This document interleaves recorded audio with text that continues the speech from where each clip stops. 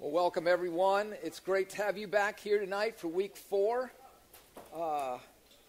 Can't believe 4 weeks have gone by so quickly already, but it is wonderful to have you here. Now, as I mentioned at the end of last week, we're going to keep going for those of you who are, you having a hard time hearing me? Okay. We're going to keep going for those of you who would like to get a little bit more of this introduction to the Christian faith.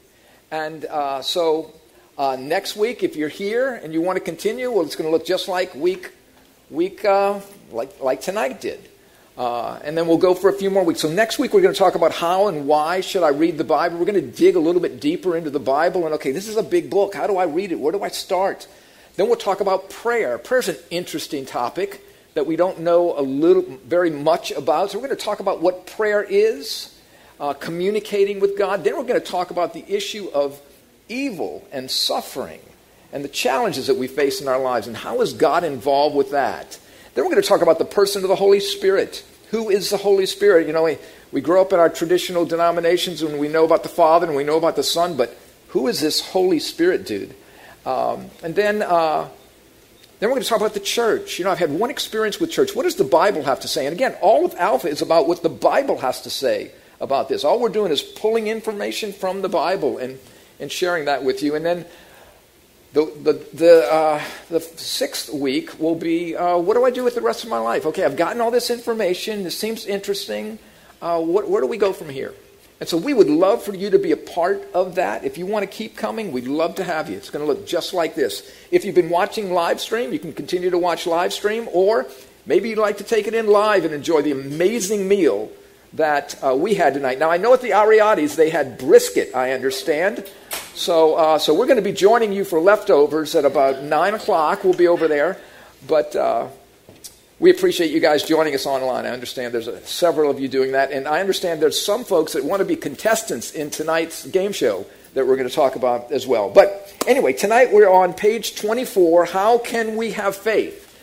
That's an interesting topic because all we've been doing is talking about faith. If I were to title this, and nobody asked me to title this, but if I were to, I'd say the title could be, Can I Be Certain About What I Believe?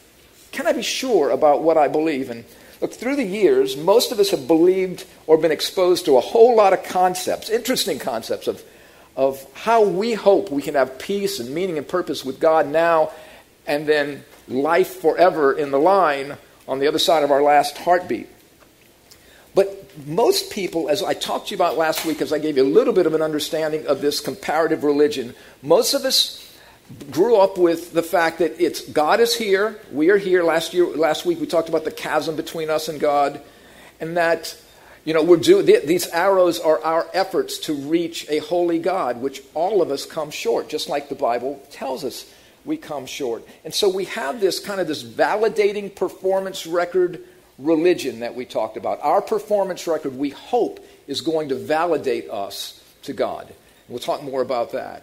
And so, basically, when you look at this is all about rules. And keeping the rules, keeping the commandment, keeping the pillars of faith, keeping the path of enlightenment, sticking to adhering to the path of enlightenment. All that is about us. And in those religions, you don't need a savior. You are your savior.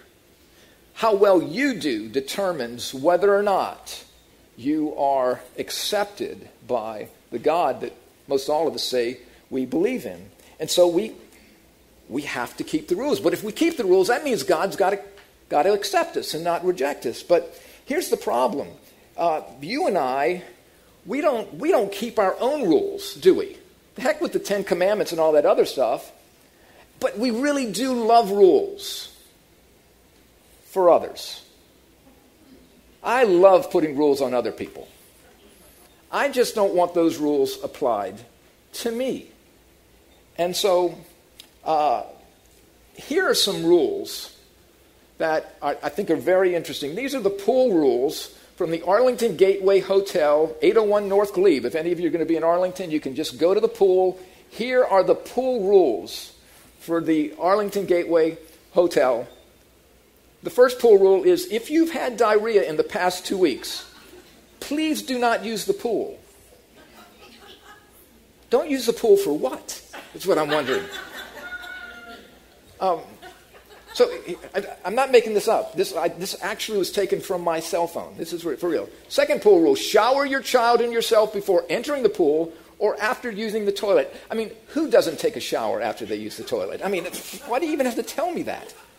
The third pool rule is bathers who are not toilet trained or incontinent. I love that word, incontinent. You know, I think about North America, South America. So bathers who are not toilet trained or incontinent adults must wear a swim diaper. Now, who's going to check that out to find out if they are or not? Excuse me, sir. No, okay. So you're not going to do that. Okay. But the fourth rule proves that they don't believe you're going to keep these other rules. So here's the fourth rule. Do not drink the pool water. Whatever you do not drink the pool water. So they clearly don't even believe you're going to keep the rules that they take all this time to. God knows how many thousands they spent for that. But, you know, last week we looked at scriptures that present the challenge of a validated performance record worldview. Like I shared with you from Paul's letter to the church at Rome. All have sinned. You have sinned. I have sinned, lied, cheated, stolen. And as a result of that, we're not acceptable to God. We talked about this chasm that is a result of our being sinful, self-centered human beings that want what we want when we want it, and the hell with you and anybody else that gets in my way. That's intrinsically us. That's what's in us, Jesus said. And we talked about even if we didn't think we were that bad last week, if you were here, you remember we put up the thought monitor, that even if you feel like you can hide some of your stuff, if our thoughts could be seen, we would all be imprisoned. And we know that that is true. So it is universal. It is universal that we develop and we design a view of God where we define how good we need to be based on our own, remember, not theology, but meology, where I form God in my own image. And I was and maybe you are, I think this is a very technical term, so, you know, I don't want to go over your heads here, a meological relativist, okay? So basically, everything's based on me, and everything is relative to suit me, hoping to earn the acceptance of a supreme being, trying to do my best. And from the comparative religion model, we get a few different examples that maybe you can relate to. But before I say that, there are some of us that think, you know, we feel like we're better than most people, and that's meology, hoping for a comparison. But there's some of us that feel like, no, Frank, I'm just too bad. So I'm a meologist from a self-pity and self-worth perspective that says, I'm too bad for this God to even give me a second look. So regardless of whether you're here and thinking highly of yourself or here and thinking very lowly of yourself, where's the focus? It's right here. It's on my performance, my feelings, what I think, what I determine are the facts about my life. And so there's several examples where we just get into this comparative, validating performance record type of thinking, and we feel like, you know, we hope we've been better than not. And so let me just ask you, tonight, remember the topic, how can I be sure of my faith? Well, let's just talk about some examples that we may giggle at a little bit, but it's really how we think. So maybe when you get to heaven, God grades on a curve. Okay? He's not going to flunk the whole class. So, and I know, you know, if you hang out with bad people, you're going to feel much better about yourself. So just hang out with bad people. Don't be quite as bad as they are, and you may not pass by much, but you'll get in there. So just, you know, God must grade on a curve, right? Maybe we think that way. And what's that based on? How I view myself. Or maybe in heaven, there are these big scales, okay? And on one side of the scale are our negative works, the negative things that we think we've done, and the other side are the good things, right? How would you feel right now? This is how you went. You wouldn't feel. How about now? You feeling a little better right now? How about here? Okay, so you just hope you're piling up your good works, your plus sign works are better than your negative sign works. But here's the question: who determines what's good? Who determines that all these things that I count as good, God defines as good? I mean, I love to help older ladies across the street because if I get into their good graces, maybe I'll make it to their will or something. But how do you know that? I mean, all the things that I'm saying are good that I'm doing for you, I may just be doing for me. How do you know that? And so this is really, I mean, actually in the Quran, you will see in one of the chapters of the Quran, if your works be light on the scale, if your works be heavy. But again, this is how we think. We think relatively in terms of what we feel like we have done and what we haven't done. Now, I think this is an interesting thing that would be interesting for us. And I understand tonight we have 3 contestants from the Ariadne house, from the Gregoire family, will be joining us tonight. They're contestants. They've wanted to be contestants on this show for quite a while, and tonight they will be contestants. I understand Charlie and Amanda and Brian Gregoire, you're watching tonight, and you are going to be contestants on this incredible game show. This game show is called Hot or Not. And on this great game show, you can stop the band. Okay. On this game show, what happens is this. And the way you have to play Hot or Not is unfortunately, you have to be dead to play Hot or Not. But basically, there's this massive roulette wheel in heaven. So on this massive roulette wheel, everyone that's ever lived is on this roulette wheel. Okay, you got that picture? I'm sure this is easy for you to comprehend. So, and then when God spins the roulette wheel, if it stops on it will stop on a particular person next to you. And depending upon who's better will determine who is hot or not. Okay, so if you're better than the person next to you, then you won't be hot. But if you're not, well, you get the idea. So let's go. So Charlie, you're the first contestant tonight. And let's roll the wheel. Okay.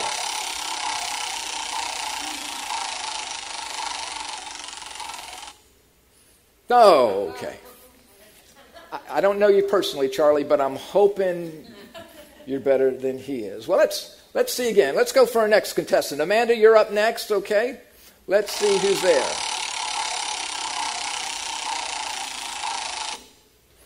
Oh, okay. Well, I think Amanda's all right still, but okay, well, our third contestant is Brian. Let's see if he is hot or not.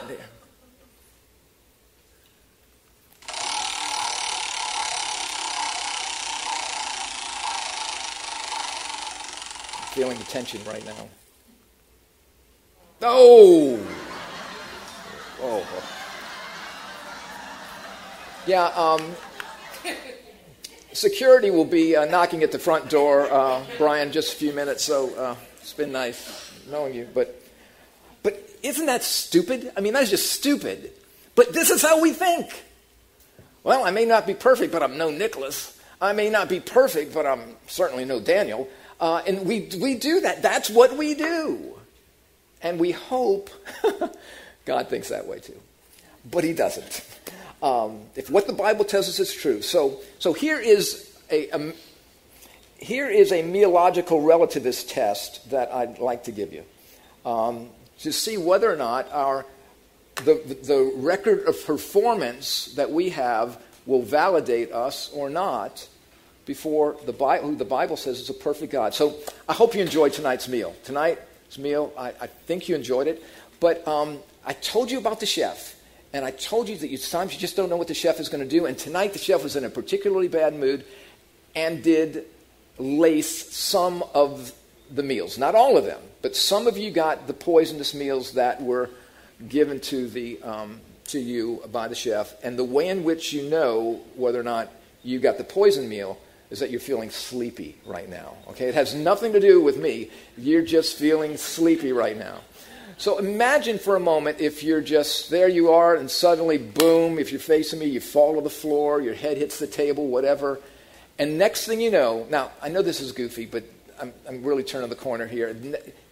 Next thing you know, you're standing in front of Jesus Christ himself. Okay? You're dead.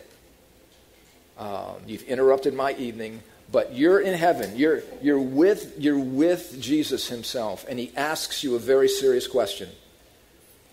And think about this now. We've been talking about, is it scales? Is it curves? Is it comparison to other people? I mean, how secure do we feel with any of those thoughts? Not very. Would you agree? How secure are you going to feel with that? But you're standing in front of Jesus Christ, and he asks you this penetrating question that you have to answer. You can't phone a friend. You can't poll the audience. You have to answer this question. And he asks you this question: why should I let you into my heaven? Ask yourself that question real quick.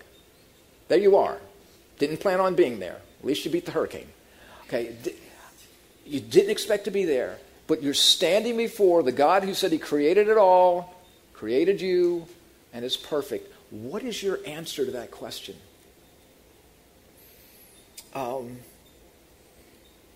Are you beginning to think in your mind all the good things? Are you trying to do the inventory of all the good things that you've done? Is that what you're trying to do? Are you trying to cover yourself by your church attendance or people you've helped? Or you see, all of that is hoping your record of performance validates you.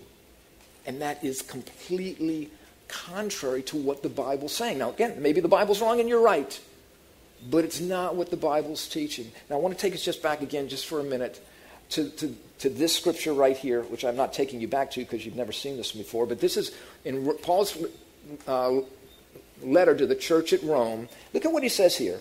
But if it's salvation, that is life on the other side of your last heartbeat, life in the dash, life on in the line on the other side of your last heartbeat, but if it is by grace, now remember we talked about grace last week. What is grace? Grace is unmerited favor. It's receiving what you and I do not deserve and couldn't in a million lifetimes earn. If it is by grace, it is no longer on the basis of works. Otherwise, grace is no longer grace. In other words, grace is a gift given, a validated performance record, is earning, working, doing your best. So you either have to work for it or it's a gift. It can't be both. Do you see that? These two contradict one another. They are in contradistinction to one another. They cannot live together.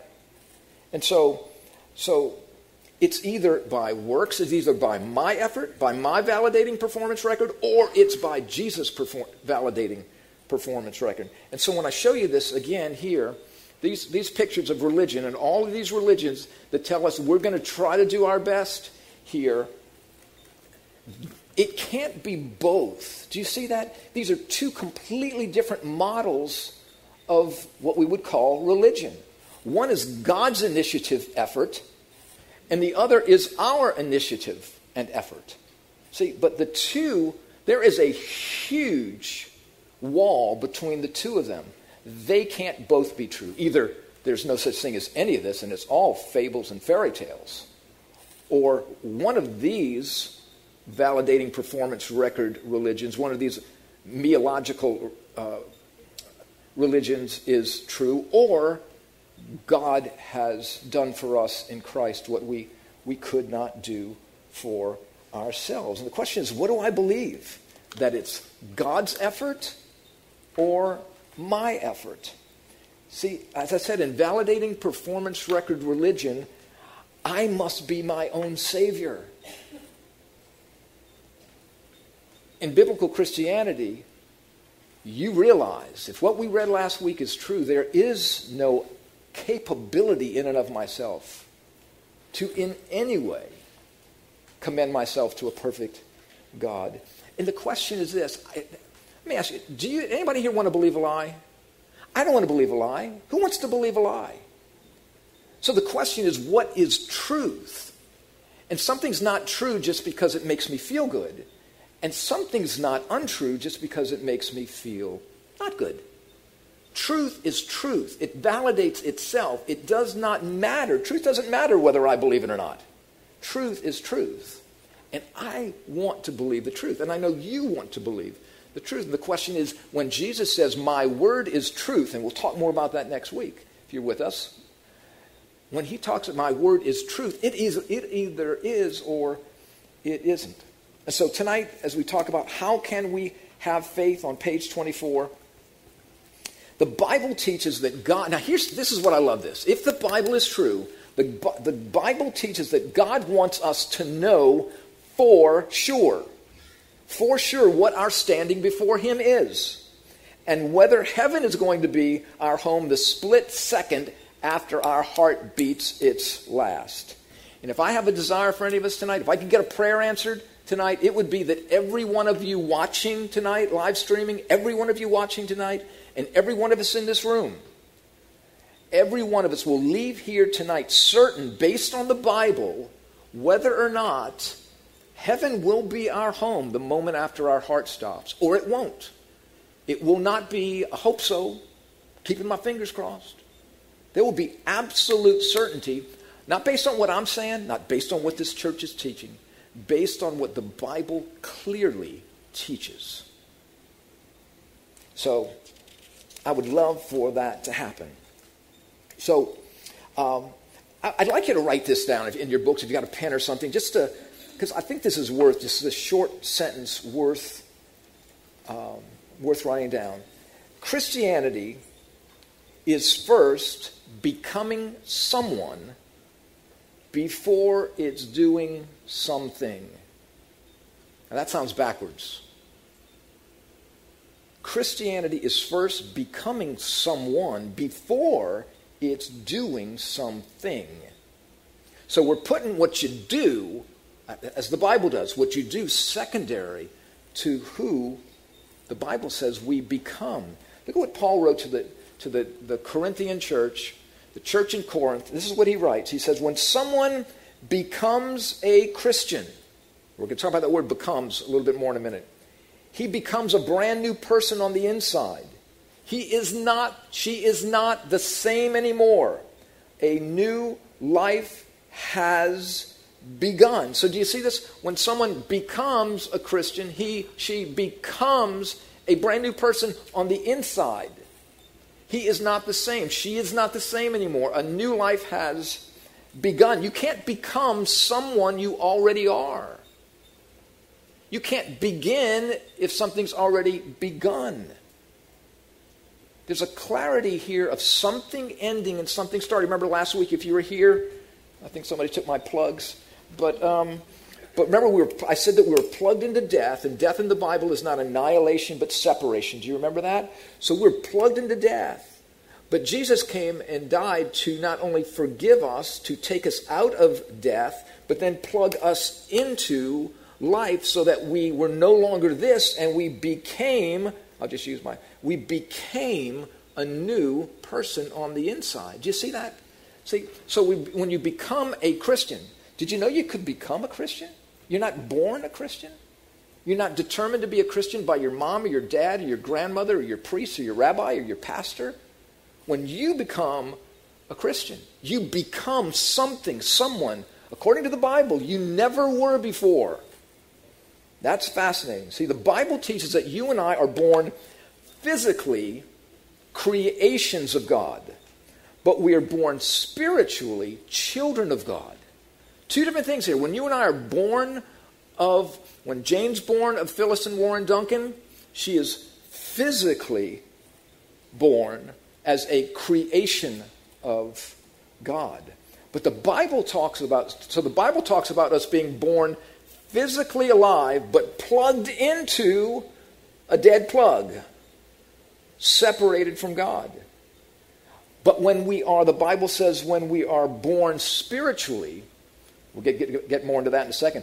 When we are plugged into God, we become children of God. Born physically creations, born spiritually children of God. And again, don't believe me, and I know you're not having a hard time with that, but here's what the Gospel of John says. This is what John says in the first chapter, 11 through 13 verse. He, that is Jesus, came to his own, that's the Jewish people, yet his own, the Jewish people, did not receive him, yet to all who received him, to those who believed in his name, to them he gave the right to, there's that word again, become children of God. Children born not of natural descent, nor of a human decision, or of a husband's will, but born of God. So what God's saying here, just to stick with Jane for a minute, Jane's relationship with God has nothing to do with her being born of her mom and her dad, Warren and Phyllis Duncan. It has everything to do with her physical life It has nothing to do with her spiritual life. All right? And so, to as many as received him, to those who, believed, we're going to talk about what believed means in a minute because we have a mental assent definition of this word that is not a good biblical term, biblical definition. Who believed in his name? He gave the right to become a child of God. So there's this becoming a child of God, and you can't become a child of God if you already are a child of God. So something happens. There's a believing, there's a receiving. Carol Lynn and I, last week, I offered Carol Lynn the gift.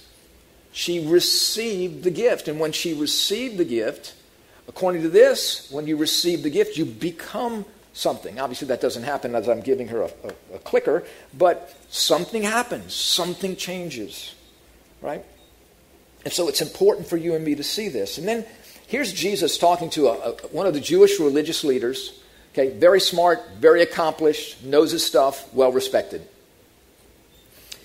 Jesus says to this guy, his name, by the way, is Nicodemus. Maybe we've heard this story. Jesus says to Nicodemus, flesh gives birth to flesh. Duncan gives birth to Duncan. Hawkins gives birth to Hawkins. Okay? These are who we are. Bourgeois gives birth to bourgeois. But spirit gives birth to spirit. You should not be surprised at my saying, you must be born again. Okay, so do you see this? When your mom and dad came together one night, boom, flesh gave birth to flesh. Now, we didn't see the manifestation of that until about 9 months later. But flesh begat flesh. But what Jesus is saying here is, you're born physically, there is the need for a spiritual birth. Why? Because all have sinned, all have lied, all have stolen, cheated, and are separated, plugged into death, separation from God. And so Jesus says, you should not be surprised by saying, it's a good idea if you be born again. Is that what it says? You know, if you get some time, it would be helpful for you to be born again. He says, when Jesus says must, it must mean that he means must. It must mean that. All right? And so we see here that he's saying the Bible teaches that the entire human race was born into another family. They were born into the children, to a family of Adams. I've got these two very expensive cups here. Georgina actually saves them for me. And so what the Bible teaches, this A stands for Adam. All right? The Bible teaches that we are all humans born into this particular family. The entire human race was born children of Adam. If you and I could do an Ancestry.com or a 23andMe, it would all come up, yep, you're an Adam. Okay, every family, Italian, Romanian, Hawaiian, it doesn't matter. Black, white, yellow, red, green, purple, doesn't matter. The whole world is born into Adam. And the ramifications of that are death. Okay? But here's what, look at this in Paul writes to the church at Rome, which I think is very helpful. He says, therefore, just as through one man, now who's that one man? Sin entered into the world, sin, separation, and death through sin, separation. So death, separation, spread to all men because all sinned. So that as through one transgression, another word for sin, there resulted condemnation, separation and death to all men, even so, through one act of righteousness, one perfect act, there resulted justification. What's justification? Being declared not guilty, being forgiven, and life, being brought, given something you and I didn't have. Forgiveness that we didn't have and life that we didn't have to all men. For as through one man's disobedience the many were made sinners, this one man, even so through the obedience of one, the many will be made righteous, acceptable, not guilty, receiving life. So we see two pictures here. We see two pictures that are very clear here. So that we see that in the family of Adam, all die. But in Christ, the Bible says that all are brought to life. So here's a big family here. In the family of Adam, all die. Let me give you a picture here of this, which I think is helpful. So, for in Adam, the Bible says all die. All of us are born into death. And so let me just give you a picture. So here's Adam.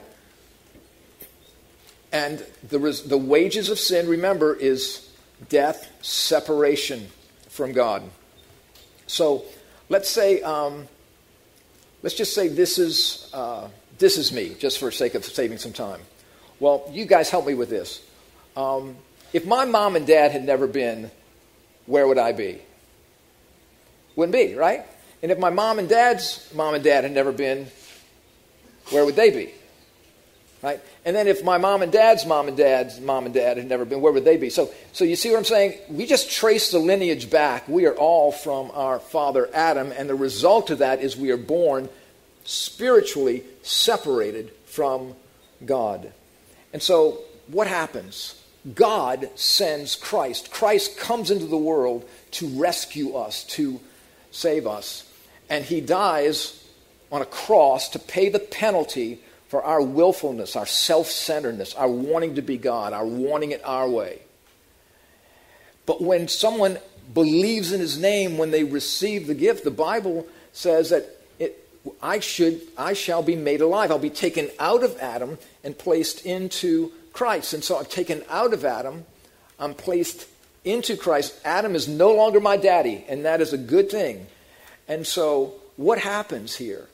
I'm taken out of him. I'm, again, unplugged from death, plugged into life, taken out of Adam, placed into Christ. No longer does God see me as being in another family. He, by God's grace, places me into Christ. And that's what the Bible's teaching. So when we look at this scripture again, if any man, any woman is in Christ, he becomes a new creation. In Adam is gone. And everything becomes new. We're now plugged into life, plugged into acceptance, plugged into love and joy and peace and all that God is and gives us in his life. You see, now if Jesus would have been born of Joseph, how qualified is Jesus to be the Savior of the world, the perfect, spotless Lamb, as the Bible says? He's not, because he's immediately disqualified because he's in the wrong family. He's born polluted. This is why this wasn't some trick for God to say, well, let's just try something really hard and let's just have the Holy Spirit, bring Jesus into the womb of Mary. And so we become new creatures, and the old is gone, and God doesn't see me anymore as one alienated, separated, sinful before him. He sees us now in his Son. And if that's true, you're not going to hear any better news the rest of your life, if that's the truth. Because God does for us what we couldn't do for ourselves. Because, you want to be in Christ. You do not want to be in Adam's family. Because,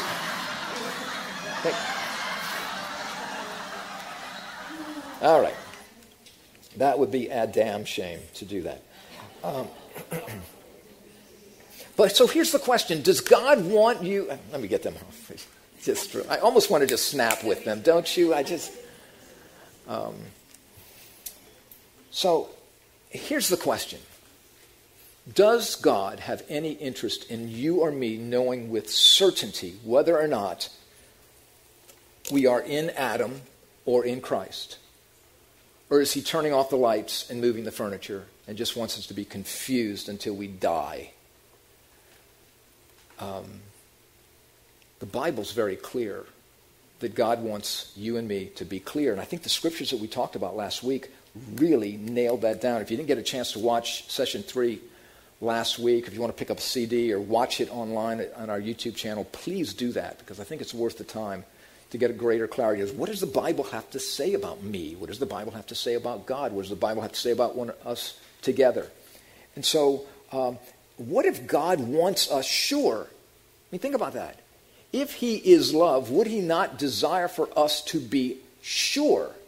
And the Bible argues, sure. He wants us to be sure. Let me just share with you one scripture one of my favorites here. So here's John's epistle to those who are in Christ. You've got the Gospel of John that's written to both those who are in Adam and those who are in Christ. Then you have the letter. Epistle is another word for letter. The epistle of John to the churches is written to those who are in Christ, who have believed and received the gift. Look at what this scripture says here. And this is the testimony. Here's the story. This is it. That God gave us, now please check the verb tenses here. Are these people dead? Is he writing to dead people? Probably not. God gave us, these people in Christ, he gave us eternal life. He gave us his life. Who's eternal? God. Whose kind of life then do you get if you get eternal life? You get, God imparts to us the life of his Son, which is the only life acceptable to him. He who has the Son has the life. He who does not have the Son of God does not have the life. I've written these things to you who believe in the name of the Son of God, so that you may... Now, I've heard so many people say, you really can't know. You know, you hope you have eternal life, you pray, you go to church, you just do your best. That's meology with all due respect. That's banking on yourself. That's me banking on myself. Do you know what the Bible says here? These things I've written to you who believe in the name of the Son of God, so that you may know that you have eternal life. Now, what am I going to do with that? Well, there's one or two things I can do with that. I can accept that, or I can poo-poo that. I can say, if that's true, I want to know. And why would we not want to know if God has laid out to us that which is true? Because he wants us to know. According to the Scripture, he wants us to know. See, the Word of God tells us that God has been the initiator. He pursues us first. It's incumbent upon supernatural to reach and communicate to natural. That just makes sense. Again, in Paul's letter to the Romans, this is what he says. But God shows his love for us. Look, that while we were still sinners, separated from him, Christ died for us. Since therefore we have now been justified, found not guilty, accepted by his blood, the Bible teaches, is the payment for all of our sins, past, present, and future. Much more shall we be saved now and on the other side of our last heartbeat, saved by him from the wrath of God. Jesus takes on all of the wrath that I incurred rightly in Adam, and he places me into Christ so that there is no more wrath for me. The payment for all of my sins forever have been satisfied in the giving, the selfless giving of Christ for me. That's what the Bible teaches. God shows, I love this, he shows his love. He proves his love. He displays his love. He's put it out there for you and me to see. He's put it out there because he is an initiator and wants you and me to see. This scripture by the prophet Ezekiel is a fascinating scripture. This is hundreds of years before Jesus. And Ezekiel is prophesying according to the scripture by God's directive of him. And look at what this says. Follow this. This is God speaking through the prophet Ezekiel. If what the Bible's saying is true, this is what's happening. Look at this. I myself will be the shepherd of my sheep, and I myself will make them lie down, declares the Lord God. I will seek the lost, and I will bring back the strayed, and I will bind up the injured, and I will strengthen the weak. Does that sound like God's initiating to you? Does that sound like he's initiating to you? It sounds like he's initiating to me. I'm going to do this. Look what he says. I'm going to be the shepherd. What do shepherds do? Shepherds direct. Shepherds protect. That's what they do. I will seek the lost. Hey, you're all lost, and I'm coming after you. That's what he's saying. I will bring back the strayed. You have run. You feel like there's no finding you, but he's finding you. Maybe tonight he's finding you. And I will bind up the injured. I'm going to heal you physically, emotionally, spiritually. And I will strengthen your weakness. Now, here's the question. Who is God speaking to there? Now, think about this. Think about this for you right now. Who is he speaking to? Who is he offering finding to? Who is he offering healing to? Who is he offering direction to? Who is he offering healing, as I said healing a minute ago? Who is he offering strength to?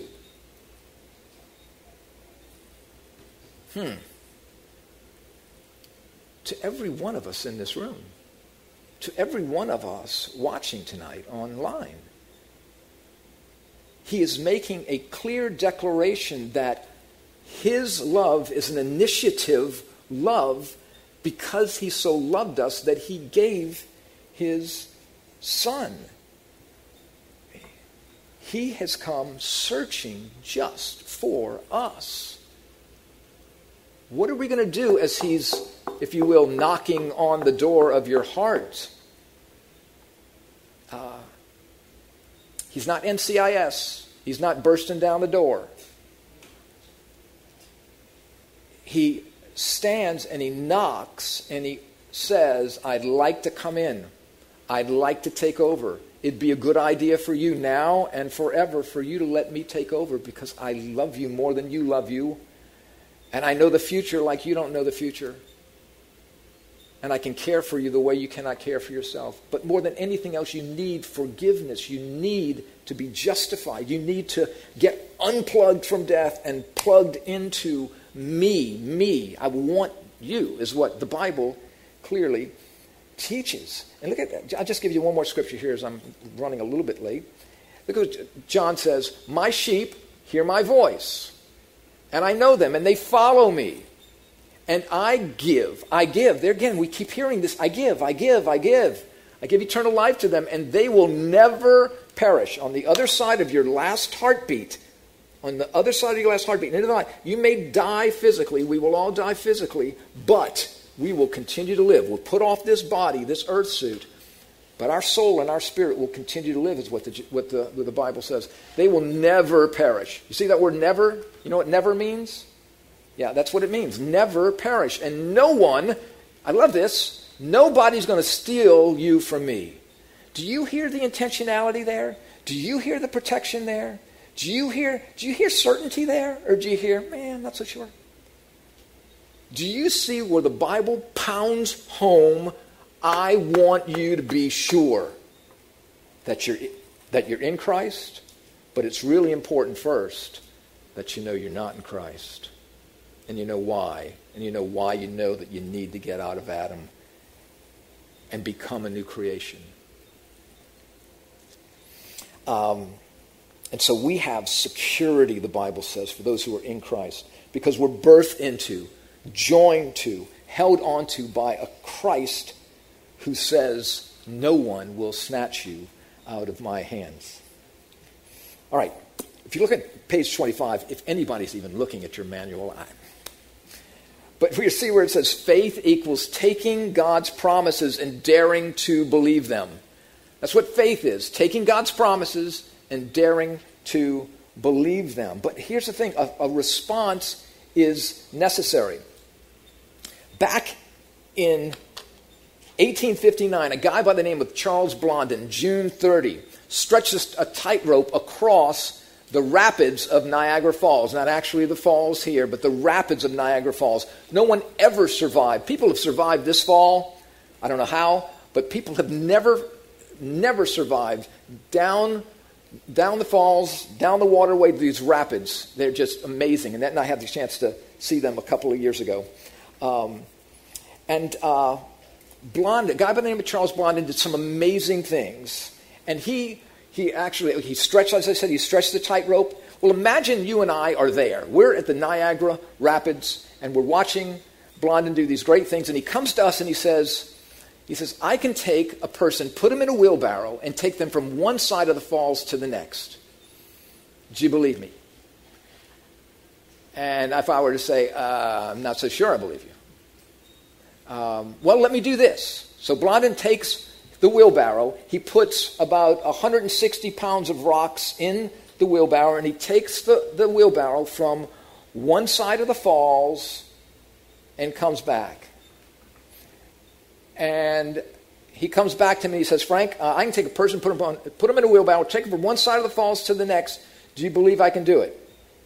And I say, yeah, I believe you can do it. And then he says, then get in. And I say, not in a million years. See, I can offer mental assent. I can say, sure, I believe you can do it. I believe that. But when do I really believe? And we're going to talk about this more next week. But I believe when I get in the wheelbarrow and submit 100% of myself into a guy that's already shown me he can go from one side of the falls to the next. And he did amazing things. But here comes Jesus saying, I can take you from here to here. I know you guys can't see that when I do that. I can come from here to here. Do you believe me? Do you believe I can take you to the other side of your last heartbeat safely? Do you really believe that? Then get in. Stop trusting yourself. Stop trusting your validated performance record. Stop relying on your meology and look at what my word says and see if it's not the truth. See?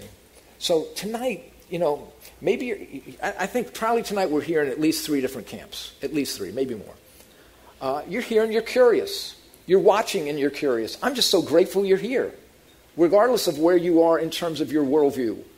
If you're curious, I never heard much about this Jesus stuff before, listening to it for the first time, and I'm just listening. Interesting. Hey, continue to be here curious. Right? Like I said, I can't talk you into anything. That's not my job. I'm just presenting.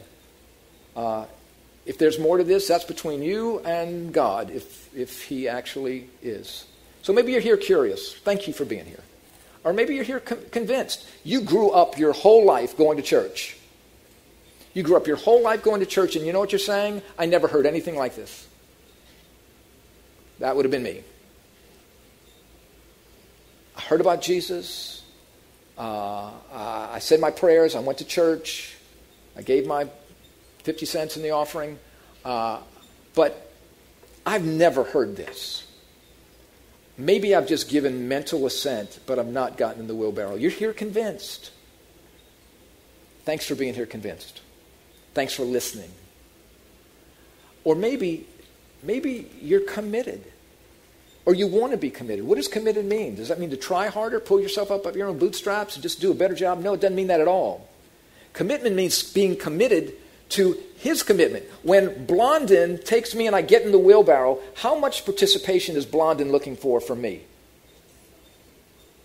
Does he want to take a rest after a while? He get in the wheelbarrow and me take over? Do you think he has any interest in that whatsoever? Of course not. I get in the wheelbarrow and my commitment is to stay as still as I possibly can and not breathe. Okay? So committed means I am committed to his faithfulness, not mine. I'm committed to his commitment to me, not my commitment to me. I'm relinquishing control. You get in a wheelbarrow like that over a falls where nobody survives if they go in the water. Are you giving 100% of yourself to that person? You bet you are. And Jesus said, I came from heaven to take you from one side to the other, and you can't fly there, and you can't validate your way there, but I can take you there. Will you get in? Not mental assent, total surrender. It was 42 years ago that Annette and I stood before a minister, and he asked me the question. He said, Frank, do you take Annette to be your wife? And I said, she is gorgeous. And he says, well, Frank, that's right. We all agree. Gorgeous woman. Yes, nobody doubts that. But do you take Annette to be your wife? And I said, well, you know, Reverend, she's a good cook, and I know I will never go hungry.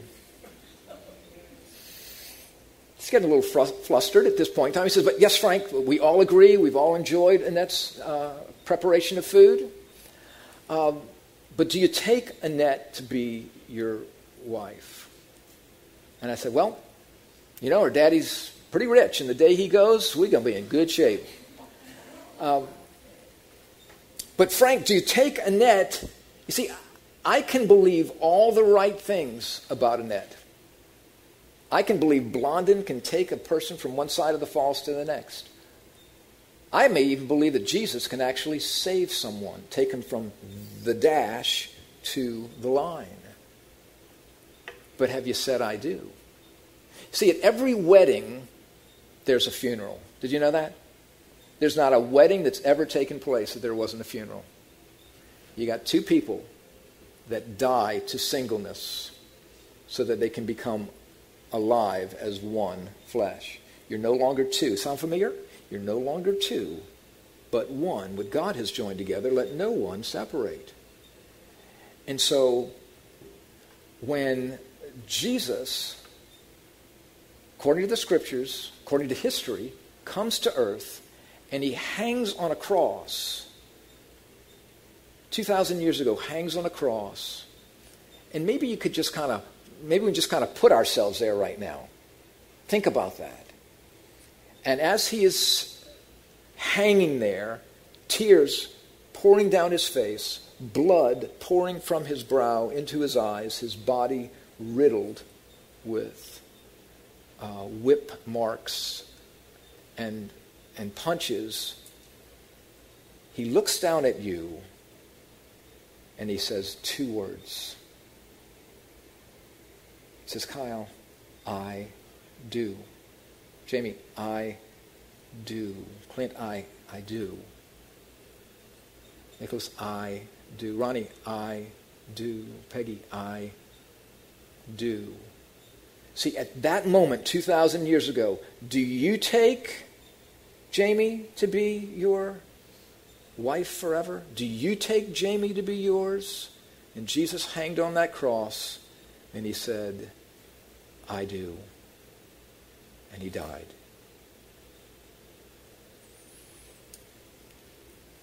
"2,000 years later, that I do comes right into this room, comes right into your houses.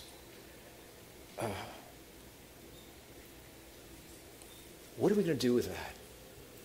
You see, if I say I do, I need Annette to say I do. And I'm so grateful she did. But Christ, 2,000 years ago, before you and I were even thought of by our parents, hanged there so we wouldn't have to, and said, I do, so that we could be his. See, the Bible talks about not only the Word of God being initiative, but the work of Jesus. There's nothing that you and I can do to earn it. Jesus hanged there. He paid 100% of my rebellion so that I could experience new life and 100% of his acceptance, his belonging, his love, his meaning, his purpose, now and forever. It's what he offers us. And I'm going to jump real quick. I'm going to pass this scripture here, though you guys can talk about this tonight in your group, but this scripture right here, look at this. God made him who had no sin to be sin for us, so that in him we might become the righteousness of God. All right. So God made him, that is Christ, who knew no sin, right? Had no sin, wasn't born into Adam, and lived a perfectly sinless life.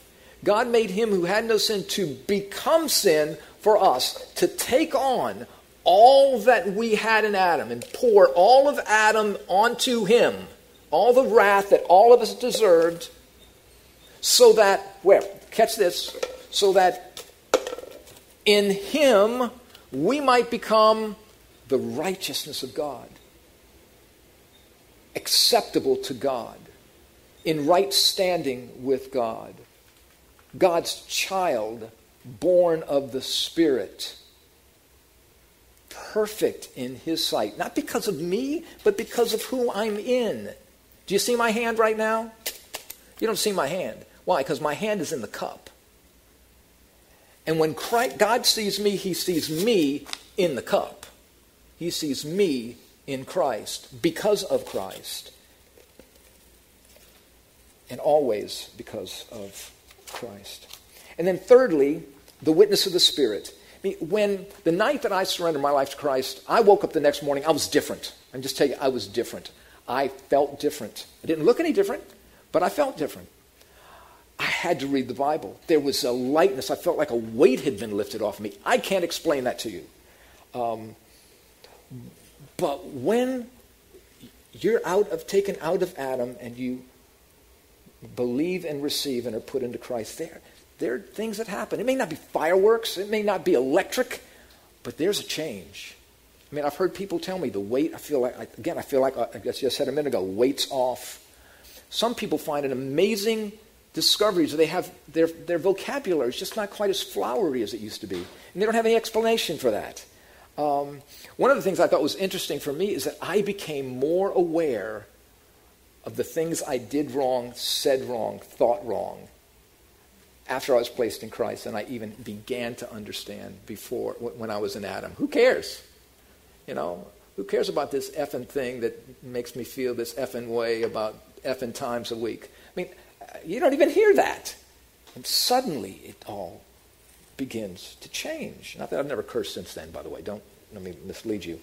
But you become more aware of that. There's a new and a different love for God and for others. There's a change of attitude, a change of motivation. I find myself now wanting to do things for people, not so that I can be accepted by God, but because I have been accepted by God. Not so I can be accepted. That's Adamic. That's I want, and I'll do for you so I can get what I want. This is, God has done so much for me. I want to express. I want to give. One is fear-motivated. The other is love-motivated. One is self-motivated. The other is Christ-motivated. And just certain things are not of interest anymore. And that could if y'all want to come by our table tonight and hear a net story, it's an incredible story. So we can pile up together there. But I'm sure at your tables there's some interesting stories as well. And that certain things just aren't interesting to you anymore. They were amazing, so interesting. And then all of a sudden, you said, I want to be in Christ. God, I do.